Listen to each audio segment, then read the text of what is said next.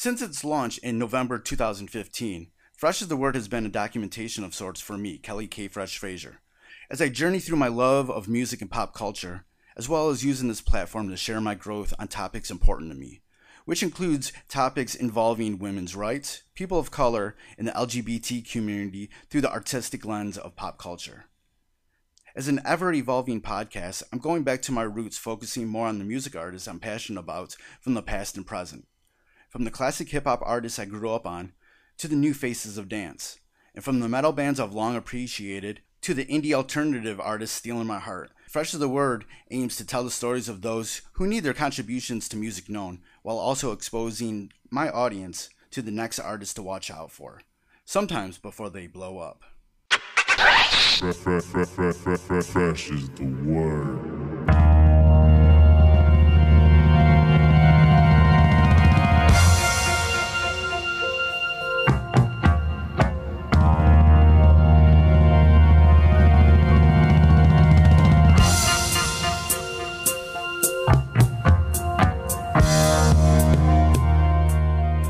For this episode, we are talking about the new graphic anthology, Deadbeats 2, released by A Wave Blue World, an independent publisher of high-quality graphic novels, anthologies, and art books, focusing on socially conscious storytelling and providing a platform for a multitude of creative voices. Joining me on this discussion is A Wave Blue World co-founders Wendy and Tyler Chin Tanner, who started the company over 15 years ago.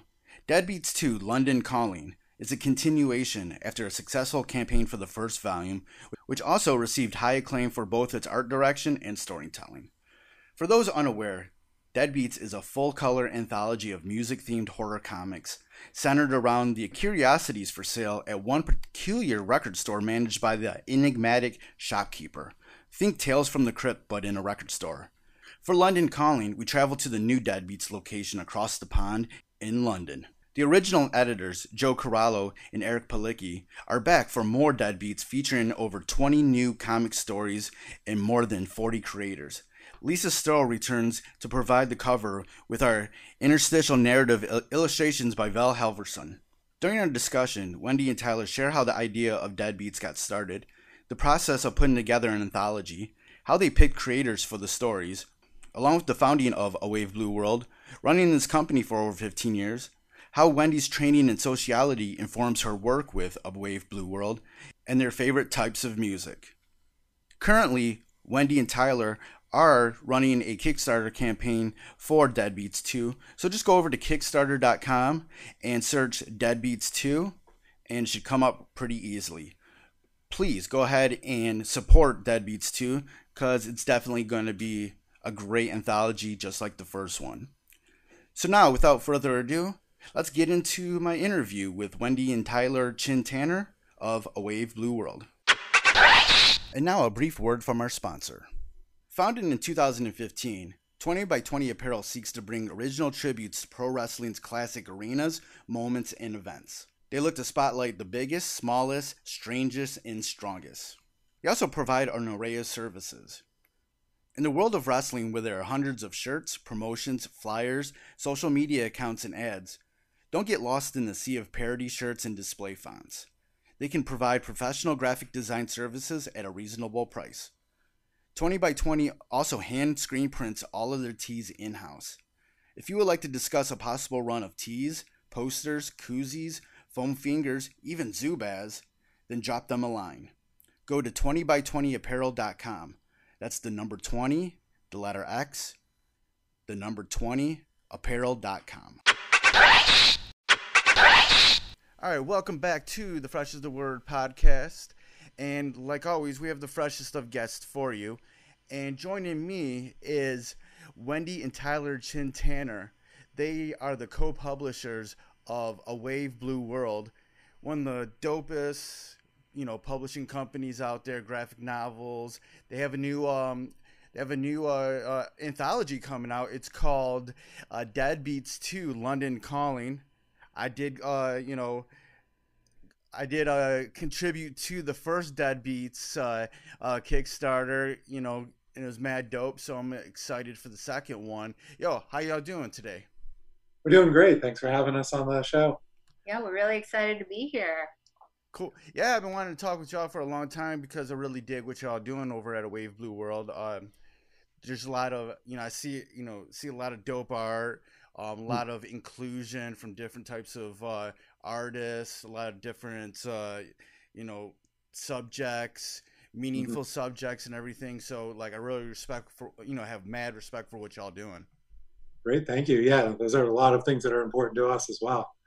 So just to dive into Deadbeats, like when the first one came out, like y'all had me like instantly because it was like boom, like the cover's dope. Lisa Sturl did that. She was on the podcast a while back.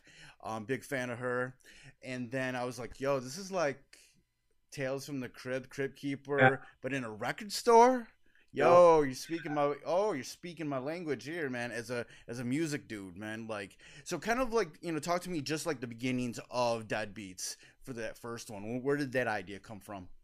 Yeah, well, the editors, Joe Corallo and Eric Paliki, had the idea and they brought it to me. And I just thought the idea was great because I love getting music and comics related. Obviously, you can only do so much on a printed page, but to get those themes in there and to do something fun like this was a call back to those old creepy and eerie, horror books where you have like the shopkeeper or things like that. So it was just a lot of fun. Like I love horror when it's like fun in a way, like it's really like, I don't know, just it's not just about grossing you out or blood or things like that, but I don't know, it's got some life to it. And yeah, the shopkeeper is just a really cool character, and that's a great theme to tie the stories together. And it just really seemed to come together, like much like you were saying, how it spoke to you right away. It seemed like there was an audience for it, and yeah, it just really, really took off. And we're excited to do another volume.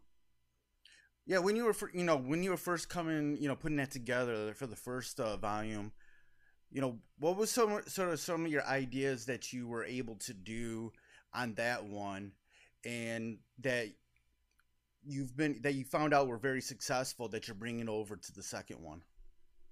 Well, I think having a main character for an anthology that can be tough. We've done other ones and we've tried to have like a strong cover image with like a person rather than just like this collage of different things because there's all these different stories. If you can have like a focal point, I think that's great. So this shopkeeper, she's a great character.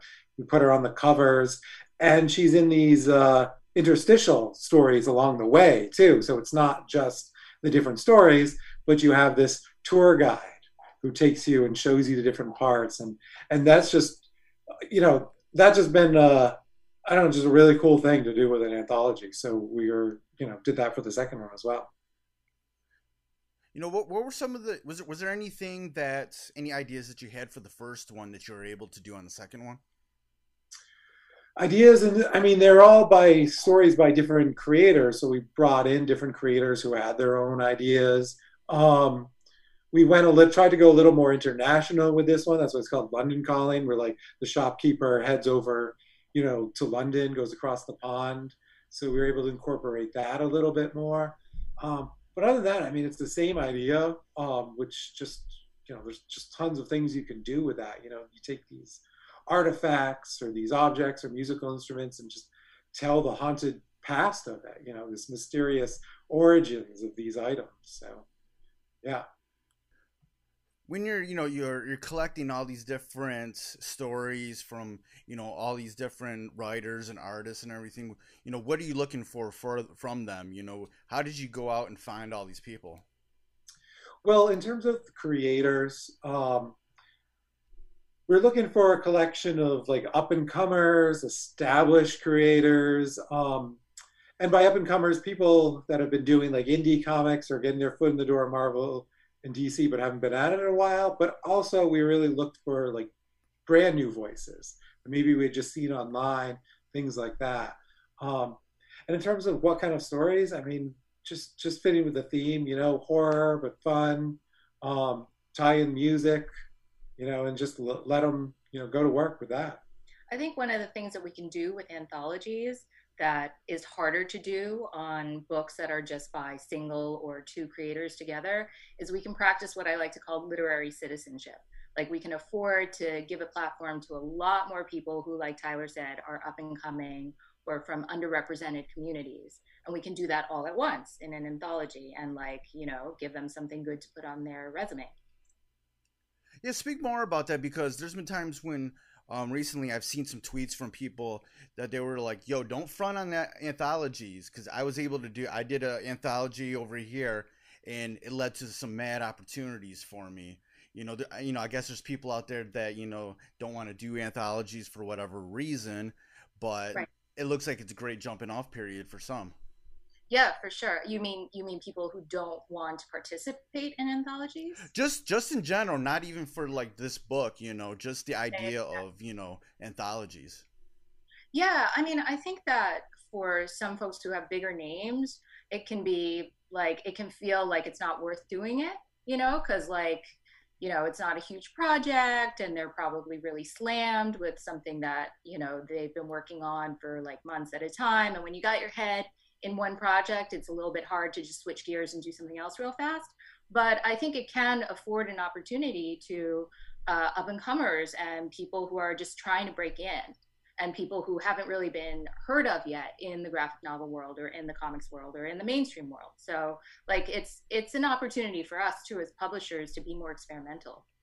Yeah. And if you haven't done a lot of comics, then it's better to do a 6 or 8 page story than Right. try to jump right into even a 20 page, let alone a graphic novel size Yeah. thing. So, and if you want to get well known, I mean, the readership is there because they're reading all the stories. So, you have all these people picking up the book and now they've read a story by you. So, It's a real good learning opportunity, I think, for somebody who's like straight out of art school or something, right? Because it's like, it is a professional opportunity, but the stakes aren't super, super high.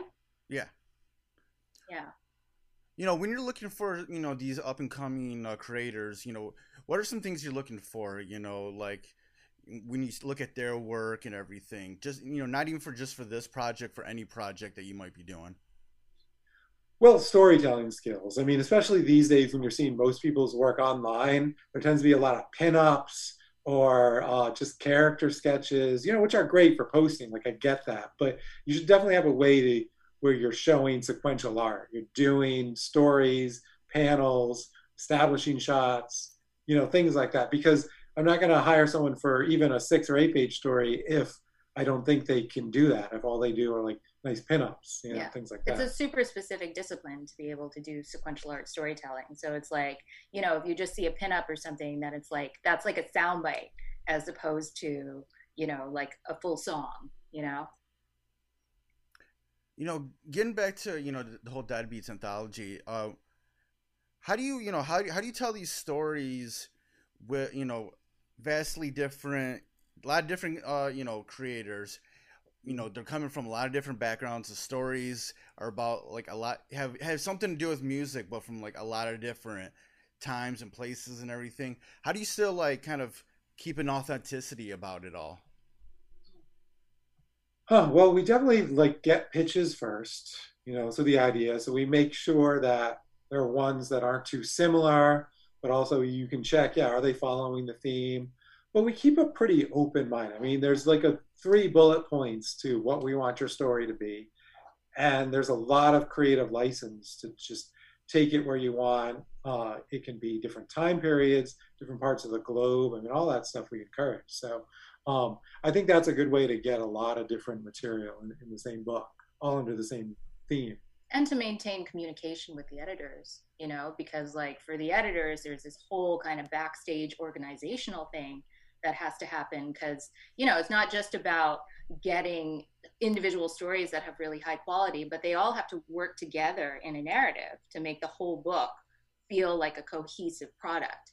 So, I think a lot of communication between the editors and the creators has to happen in order to make that work. Yeah. And we've been working on this for nearly a year now. So people don't realize that we're just announcing the Kickstarter now, and the book will be out in September.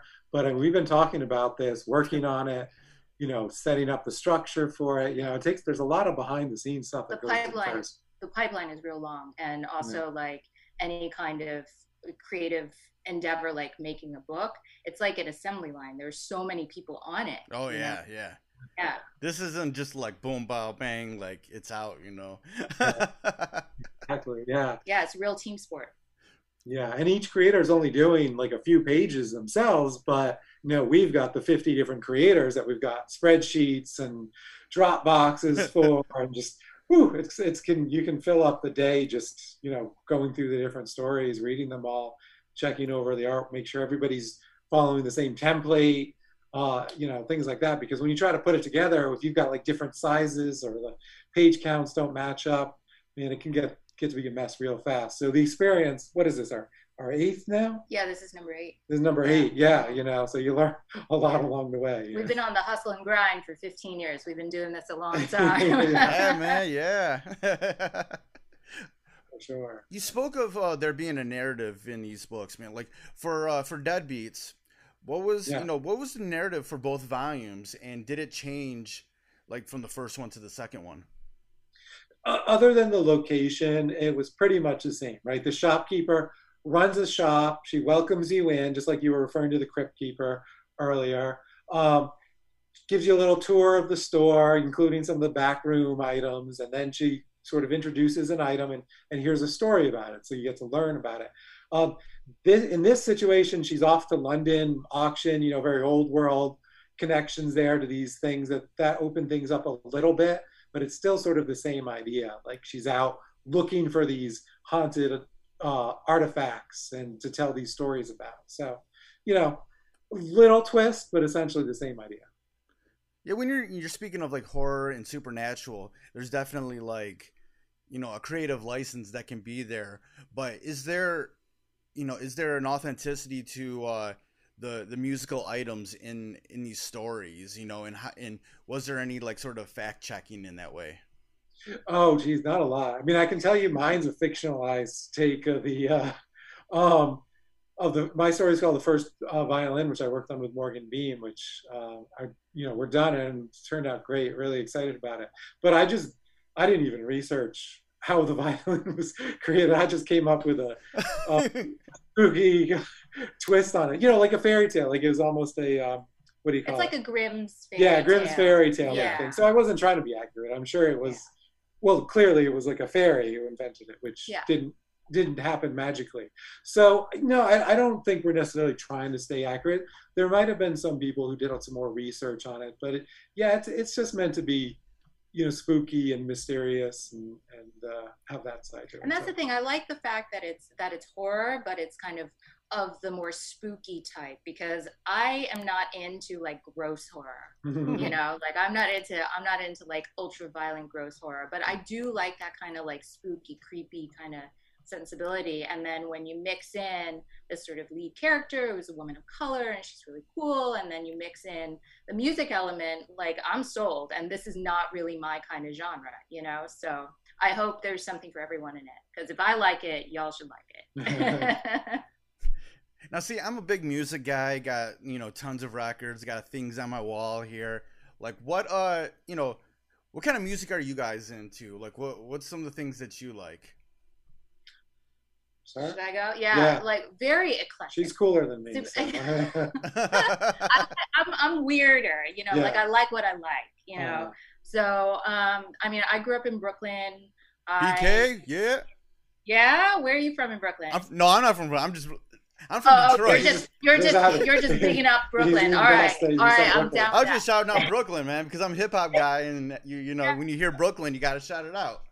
Yeah. But I'm here in complete- Detroit, so like, Oh, okay. Very cool. Also, very cool. Also. yeah.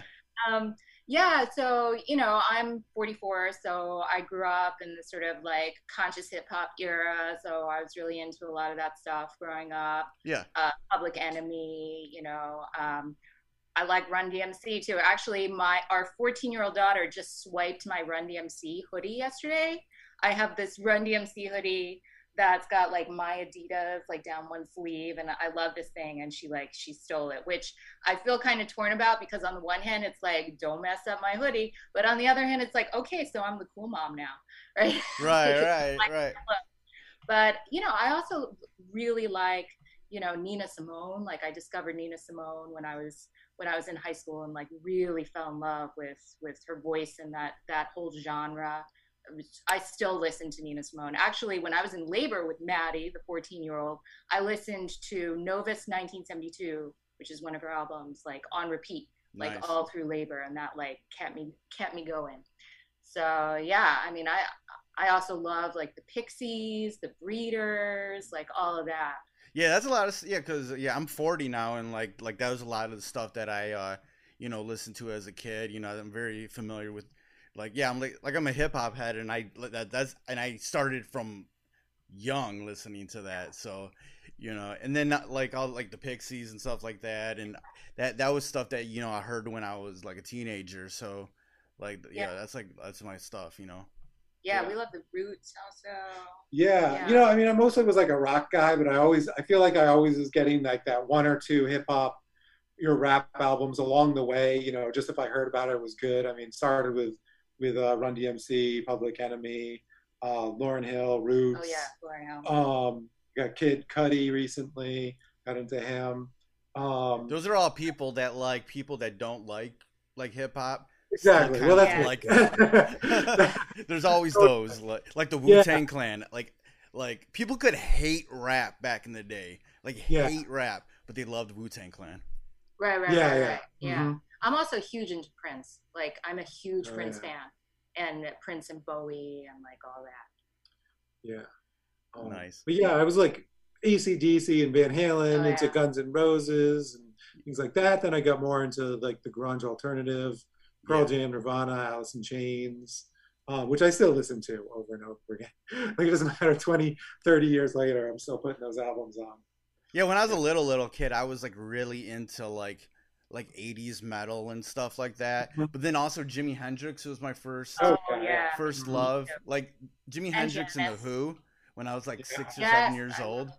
were like my favorites. And my favorite band of all time is Def Leppard. So Oh, Oh okay, cool. yeah, ever since I was like 7 years old, like I should have worn my shirt. I loved, I mean, yeah, 1987 was Hysteria. That was the same year that Appetite for Destruction. Those two albums were like my favorite. Yeah. So, monsters, man, monsters of albums. yeah, yeah. So, wow. Yeah, that was like middle school for you, right? Yeah, yep. Yeah, No, I remember that really well. That's when I got super into music. yeah, Yeah, that's like the 87. awakening, right? Like when Yeah. you're 12, 13, you start really getting into Yeah, music, like buy your own music. that's a good like I had like an awakening when I was like 6 or 7 that Mhm. happened, but then like a couple years I was just kind of like when I was like 9 or 10 or 11 years old, I was just like whatever. But then it was like when I was 12 years old, that's when I started like getting into like hip hop and rap music like really hard, and then Yeah. some like rock stuff like the alternative stuff at the time, like 9 Inch Nails and Oh Soundgarden yeah, and I stuff was like into that that. too. But Mm. yeah, 12 years old is like a good age for that, where that's always like a sliding door time where you're like the stuff that you listen to then you kind of it always sticks with you. Yeah. Yeah, Hmm. For yeah. sure. I think with our kids when they were really little, they were into more like gentle stuff, like Beatles, like, Bob Dylan. And then like as they're getting older, they're getting into like harder stuff. Like actually our 6-year-old is already kind of into metal. It's weird. Like, Oh man, she loves that Marilyn Manson song, Beautiful People. I don't know why. that's creepy as It's hell creepy as hell, but she just loves it. She'll go around. Wow. because she's got like, a little baby voice and she's got like a little lisp. So she's, Yeah. Don't repeat that line. You can't smell your own shit when you're on your knees. I'm yeah. just, oops. Yeah, Don't say that about around grandma. yeah, Oh, that's funny. That's funny. yeah. When So, when it comes to Deadbeats, is there any sort of sense of nostalgia that you kind of put in there, like the stuff we were just talking about, like that sort of feeling that you wanted to put into any of these stories?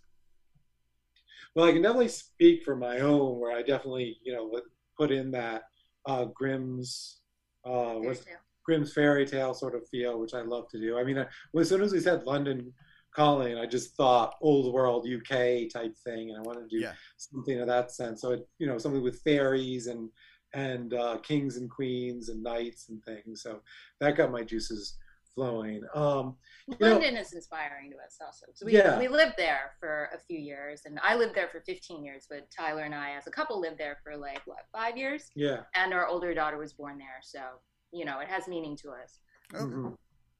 Yeah, no, I mean, it's not something I would know just based off of the other creators. Even having looked at their stories, I'm not quite sure how much they pulled that in. I'm sure, like many creators, they're pulling from their experiences and what they know and things like that, especially with the music and that they sure that they enjoy. So yeah, um, yeah. But other than that, I don't know how to speak, for anything specific. Yeah. When it comes to the visuals, the artwork for the cover, for all the Mhm. stories within, what were you guys looking for, as this, anthology? What did you really want these artists to kind of portray? I mean, I think a variety. The cover, we definitely wanted a consistent feel because that first one was so arresting. We really nailed that. Lisa Sterl, did that one. I think you mentioned, and so we had her back for the Kickstarter cover for this one. That same sort of, dark but energetic feel towards it. And then the art inside, we actually went for a variety. We got some, really energetic, cartoony stuff. We got some, I don't know, almost like collagey, like fine art feel to it. Watercolor, traditional. There's a lot of variety in it. So Yeah, for anthology, I think you got to hit a real kind of like broad space in terms of people's sensibilities because everybody likes different things, and so you want to provide that for your readers. Yeah, you often hear afterwards some people are like, "Well, I like this story, but this one didn't appeal to me," or vice versa, and they're not the same ones. Yeah, I can get real surprised by what people tell me they like that. Mhm. Yeah, yeah. When you're sort of like sequencing the stories, how do you go about that, and like how do you make sure, like, you it just like visually, even like you see that there's a difference from one to the other and nothing kind of runs into each other? Yeah, I mean, I think you kind of want to start off with whatever one you think really encapsulates the tone the best. Especially coming from the cover image, you don't want to like anything too different right away. And then you just sort of look for balances in a narrative. Like, all right, if we got them sort of in this mood, let's try to change it up a little bit, into this, and just try to find a flow. I mean, you don't know what you're getting until it all comes in. But then I think you just sort of like spread it out, even if you're talking visually, make like a board of it and just see what narratives, both visually and story wise, what's there. Yeah, you got a lot of tools to work with because in comics you have both the visual narrative and the narrative of the words. So you can use either one of those or both to find a connective thread to move from one story to another in terms of sequencing. And sometimes you can just see like this small like visual thing. Like there's Yeah. a car in this one, like they leave in a car in that story, but somebody shows up in a car in the first one or something. I mean, you don't want to get too gimmicky. Um, an item that somebody has, I don't know, some visual tie that you may like, oh, let's go from that to that. But then other times you also want to have like a palette cleanser. So Yeah. sometimes you can like, just almost do like a jump cut in a Yeah. way, right? Like visually and with the story, you just like, create a break and then start again with another arc. And you can do that by contrasting stories, like two that have nothing to do with each other. Yeah, or when you get one of those stories that like looks like nothing you've seen somewhere, and you don't want to start with that one, but you're like, oh, we're hitting this one theme for a little while. Let's just go full palette cleanser with this, Yeah. Crazy collage type version one or whatever. Yeah. So, you two have been doing A Wave Blue World, for like over 15 years now. What really, caught my eye is, the visuals on the covers, the names of the stories or the books, whatever, and the fact that, a lot of the things that guys were dealing with in these stories with all these collaborators were, about, like culture and race and identity and stuff like that. How important was it for you guys to like really make sure that there is a message behind whatever you're doing, whether it's in a serious way or in a fun way, whatever? How did you balance all that? Well, I think that's really it. I mean, we want a message behind what we're doing. We're not, this isn't just fan fiction or genre love or anything like that. We'll have a variety of concepts and genres, but we want stories that really have something to say. It's about the world, about humanity, how we relate to each other, about making the world a better place. I mean, that's what story is at the heart of it. And we just really want to make sure whatever we're doing has some sort of message and is saying something. I think what the way to make the best art is to really, find what's most important to you and the kinds of stories that you are best able to tell. And those are the ones that you can deliver with the most passion and with the most intensity and authenticity and heart. So the issues that we have in our books are issues that are those things for us that are the most important to us. And I was reading that Wendy, you're a trained sociologist. Like, how does that help sort of, view all these stories that you're, being submitted or he's doing or whatever? Like, how do you sort of, how do you use that to sort of, bring everything together? Yeah, I mean, I think it's more that it informs a lot of my practice as both a creator and as a publisher. Like, it keeps me rooted in this idea of like, how can I improve my social activism? How can I improve my literary citizenship in this position of being a gatekeeper, basically? And I'm constantly learning and constantly examining my own biases and my own blind spots and my own privilege. And, we try to bring that to the table at work and, constantly move forward in that way. Whether that be through like our hiring practices, whether that be through like the next story ideas or whatever, just kind of across the board. So it's definitely like always there, always present, because it matters to us. And we live it like in our life. I'm a woman of color. Tyler is, the patriarch and husband of a family of color. We have 2 girls. So, these issues are at the fore of our own personal life.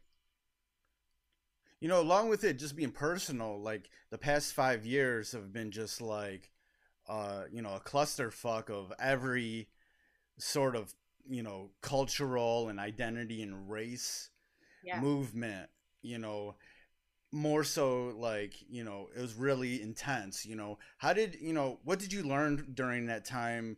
And, what did you put it into your work, through a Wave Blue World, and like, what did you learn from that experience too?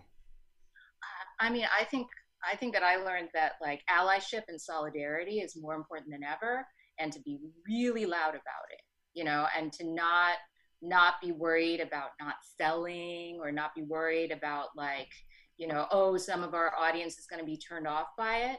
You know what? Those folks were not our audience anyway. Right.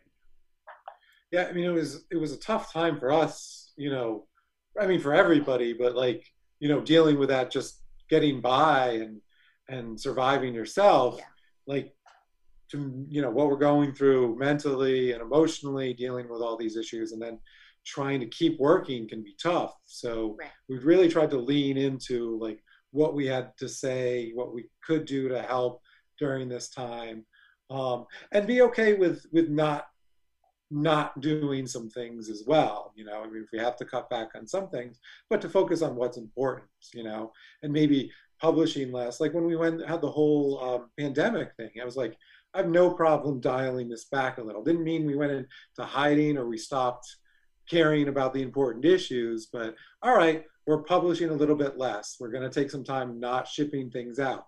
But let's get a little more grounded, a little bit more centered on what's important to us and what we want this company to be. Yeah.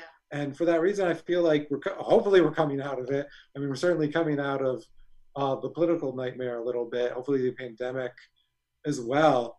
I just feel like we're a little bit more grounded in who we are and just ready to continue, being who we've been for the last 15 years, but just, more vocal about it, reaching a bigger audience and, I mean, hopefully being a source of comfort for some people who these issues are important to them, and knowing that there's a publisher out there trying to do their best with all of it. Yeah, I mean, I think self-care and Hmm. prioritization is also something that like Yeah. probably all of us have learned this year, right? Yeah. Like when things get really intense, the things that don't matter fall away, Right. and you kind of see what the important things are, the priorities are.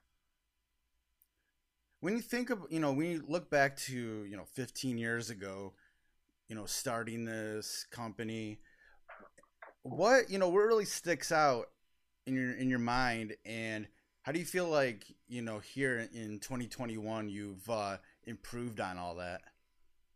Oh man, I think back to like how little I knew. I mean, it's been 15 years of learning, and I mean, I didn't, I don't think I was like foolish when I went about it. I really, I was going to art school. I had a lot of great teachers and Joe Huber to lean on and give me a lot of information, but I was still just so new at it all. And when they say like, I never like the expression that much, fake it till you make it, because I mean, I don't think you should fake anything. But the idea is sometimes you just have to just jump in and learn to swim while you're in there. As long as you're really learning and improving. Right. But just think back to that 15 years ago, man, what I know now, and where we are versus then. I mean, there was no other way to do it, but that, I mean, that's what I think about when I think of 15 years ago. You What do didn't you? you didn't learn how to be a business person in art school. That's the thing. I Mhm. mean, like what he was trained to do in art school was to draw and to write. He was Yeah, not trained how to run his own business. And I think, well, first of all, we founded the company the same year we got married, the same summer we got married.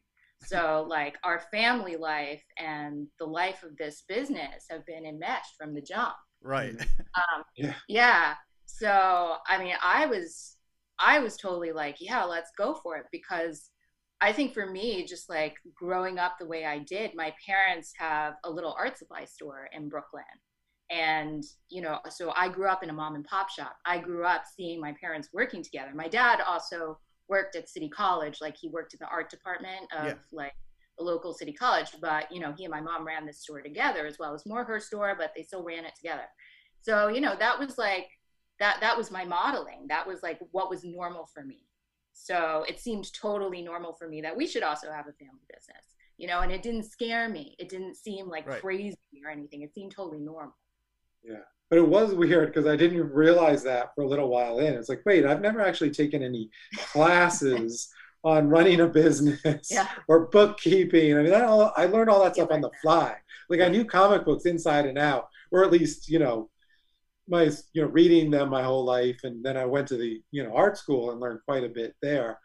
Still had plenty to learn, but yeah, when I look back at it, I'd be like, oh, I just learned how to run a business like on the fly, like watching like instructional videos and reading some books and stuff. But we grew it really slowly, and I think Yeah, that was really good, Yeah. because like the stakes weren't super high. Like we didn't go bust because we were splashing out too much. It was right. Yeah, and especially with the growth of digital and then Kickstarter and things like that, that just made it so much easier to I don't find a grander audience without needing as much seed money every time you make exactly. something, because I started off just making one book at a time, and it would take 3 years to do, and then get the book out and start the other one. And then with that, we started getting into the anthologies, and things just started kind of growing. And I was like, oh my goodness, like this is really a company now. But it's still us. We did bring on some staff. We do it all remotely, but for here, I mean, it's just home studio office. So We only very recently got book distribution too. So like we only went national to the yeah, national bookstores, what, like not even 2 years ago, like Oh, 18 right, months ago. yeah, Yeah. yeah. And So then the pandemic hit, so that right. was awesome. I Yeah. know, God always damn it. eventful for sure. But yeah, When you look back, how were you able to build your audience to the factor where they're gonna spend their harder money on your products and stick around for the next thing that comes out? well, I tell you, I've always focused on content. Like, I want to make something that people will want to read before I'm going to worry about reaching the audience. I mean, you have to do marketing, you have to get out there, you know, but much rather have a product that I think people will love, but I'm not sure I can get it to as many people as I should, than make something that I don't think people will like that well, or just sort of, and then spend a lot of time getting it in front of people's faces, or, things like that. So content is number one, my favorite, or the most important marketing thing for me has always been a cover. Design and cover and a logo. They say you can't judge a book by a cover, and that's true. The content does come first, but man, you got a great cover. Always focused on that. Great logo. Work with great designers. Work with great cover artists who know like how to make a cover. That's marketing number one for me. Then you worry about social media, ads, things like that, because it gets so much easier from there. Yeah, and even with the social media part, that's what really drew my attention to A Wave Blue World, was that you had these cool visuals that were put out there on Facebook and whatever, and it really drew me into it. And once I looked at the post and everything, and I saw that there was like some real meaning behind it all. There was this was different than just your regular comic book company or whatever. Oh, I'm really glad to hear that, because I think getting that kind of feedback is helpful, because sometimes we try stuff and we don't know what the impact is, and it's like, oh, should we be spending our time and energy doing that? But it's good to hear that it does draw in people. Yeah, I mean, there's just so much noise on social media. It can be hard to judge. I mean, we just try to be consistent. Like I said, we make projects we love, we make them as good as we can be, and then just try to get them out there and hope people. But you don't really have a measurement of how well it's absorbing. Everything you just described, you can't measure that with a like or a heart or whatever. So you just hope it's having some lasting impact on people. Right. It was always like, yo, that's a cool logo. Those are cool covers and everything. And then, but I also think that it coupled well with seeing both of your your presence online individually. I got to really through seeing you guys on Facebook and everything, was able to really learn what you guys were about, and that kind of drew me into the company more so. Yeah, I mean, that's another part of our brand. I mean, we are who we are. We're not trying to be like.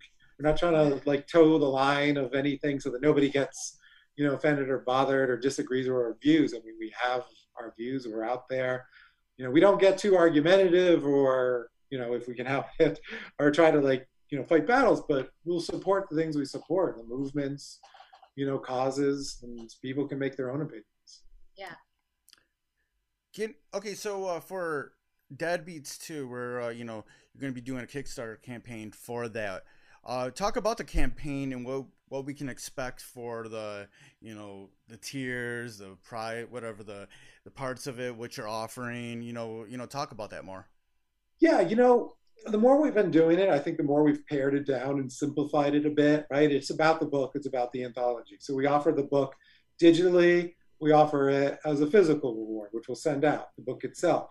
We usually always do a sticker of the logo, because those logos are great. It's a really cool, if you remember, and then we've got the second one here. Yeah. We kind of throw that in. We do a process PDF for people to see behind the scenes artwork. We're offering a pack of both of them, if somebody didn't get the first one or wants another copy of it. We do a book plate, which is a good way to get signatures, especially now with more of the virtual world and not as much conventions and things like that. Like, it's a good way to get a bunch of signatures all with your book. And I mean, that's really it. Like I said, like we don't fuss around too much with too many merchandising or for extra things. We're not going to launch with a t-shirt. I could add one on later. Maybe that would be a good halfway through. Like, the t-shirts are good. Yeah. Well, we did the first one, and the logo isn't that different, so I wasn't sure. Like, it just says London Calling underneath it.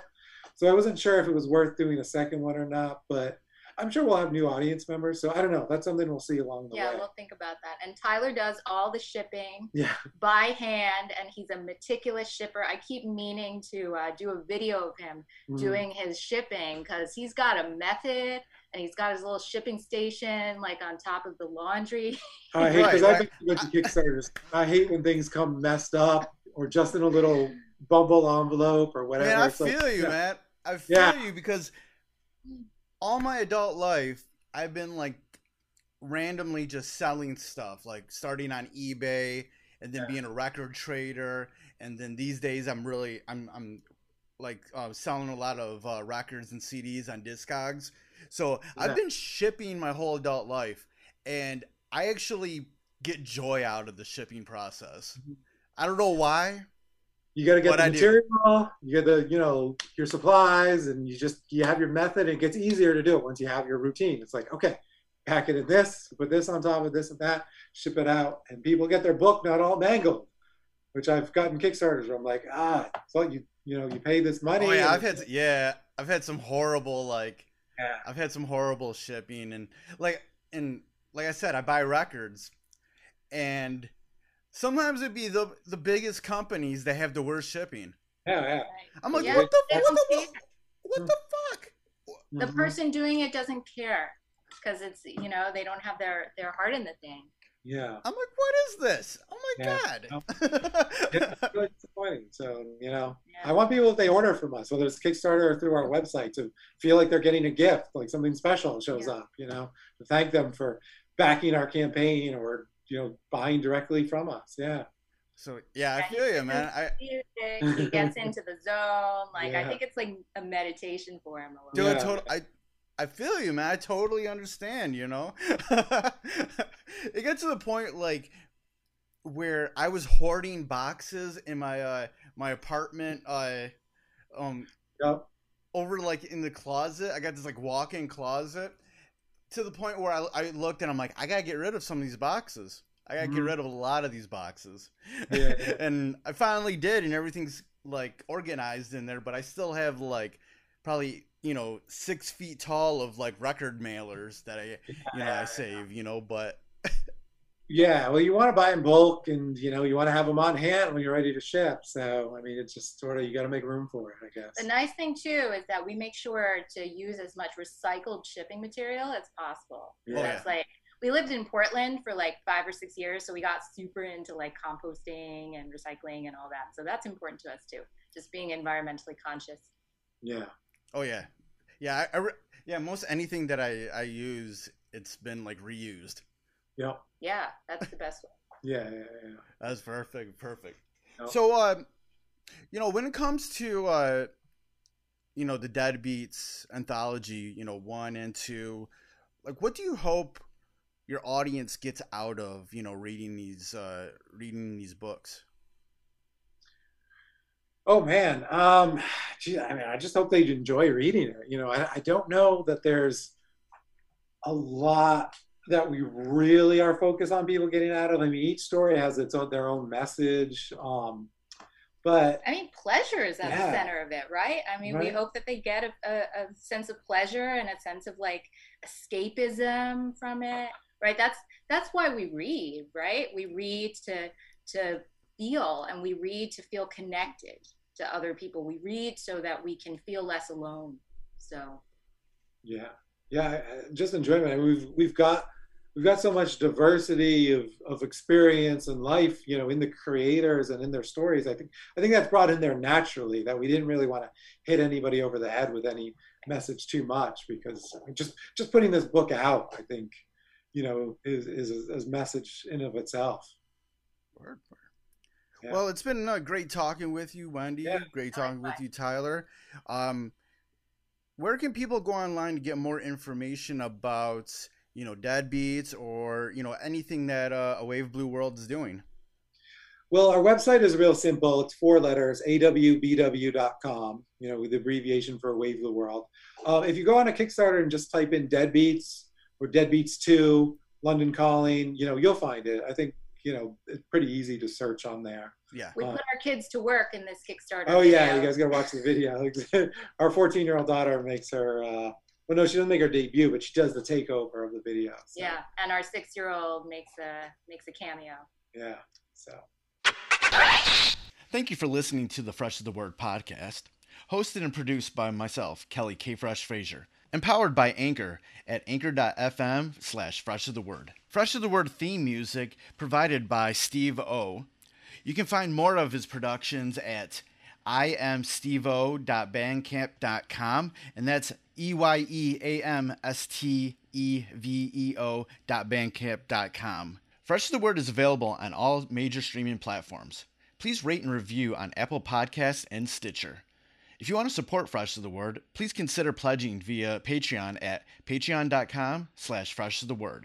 Follow Fresh to the Word on social media on Twitter at Fresh to the Pod, on Instagram at Fresh to the Word Podcast, and join the Facebook group at facebook.com/groups/Fresh to the Word. For more information about Fresh to the Word and our other podcasts, Breaking Records and Renaissance Soul, and a collection of pop culture articles and reviews, please visit freshtothepodcast.com. Thank you for listening and your support. Goodbye and good night. Fresh is the word.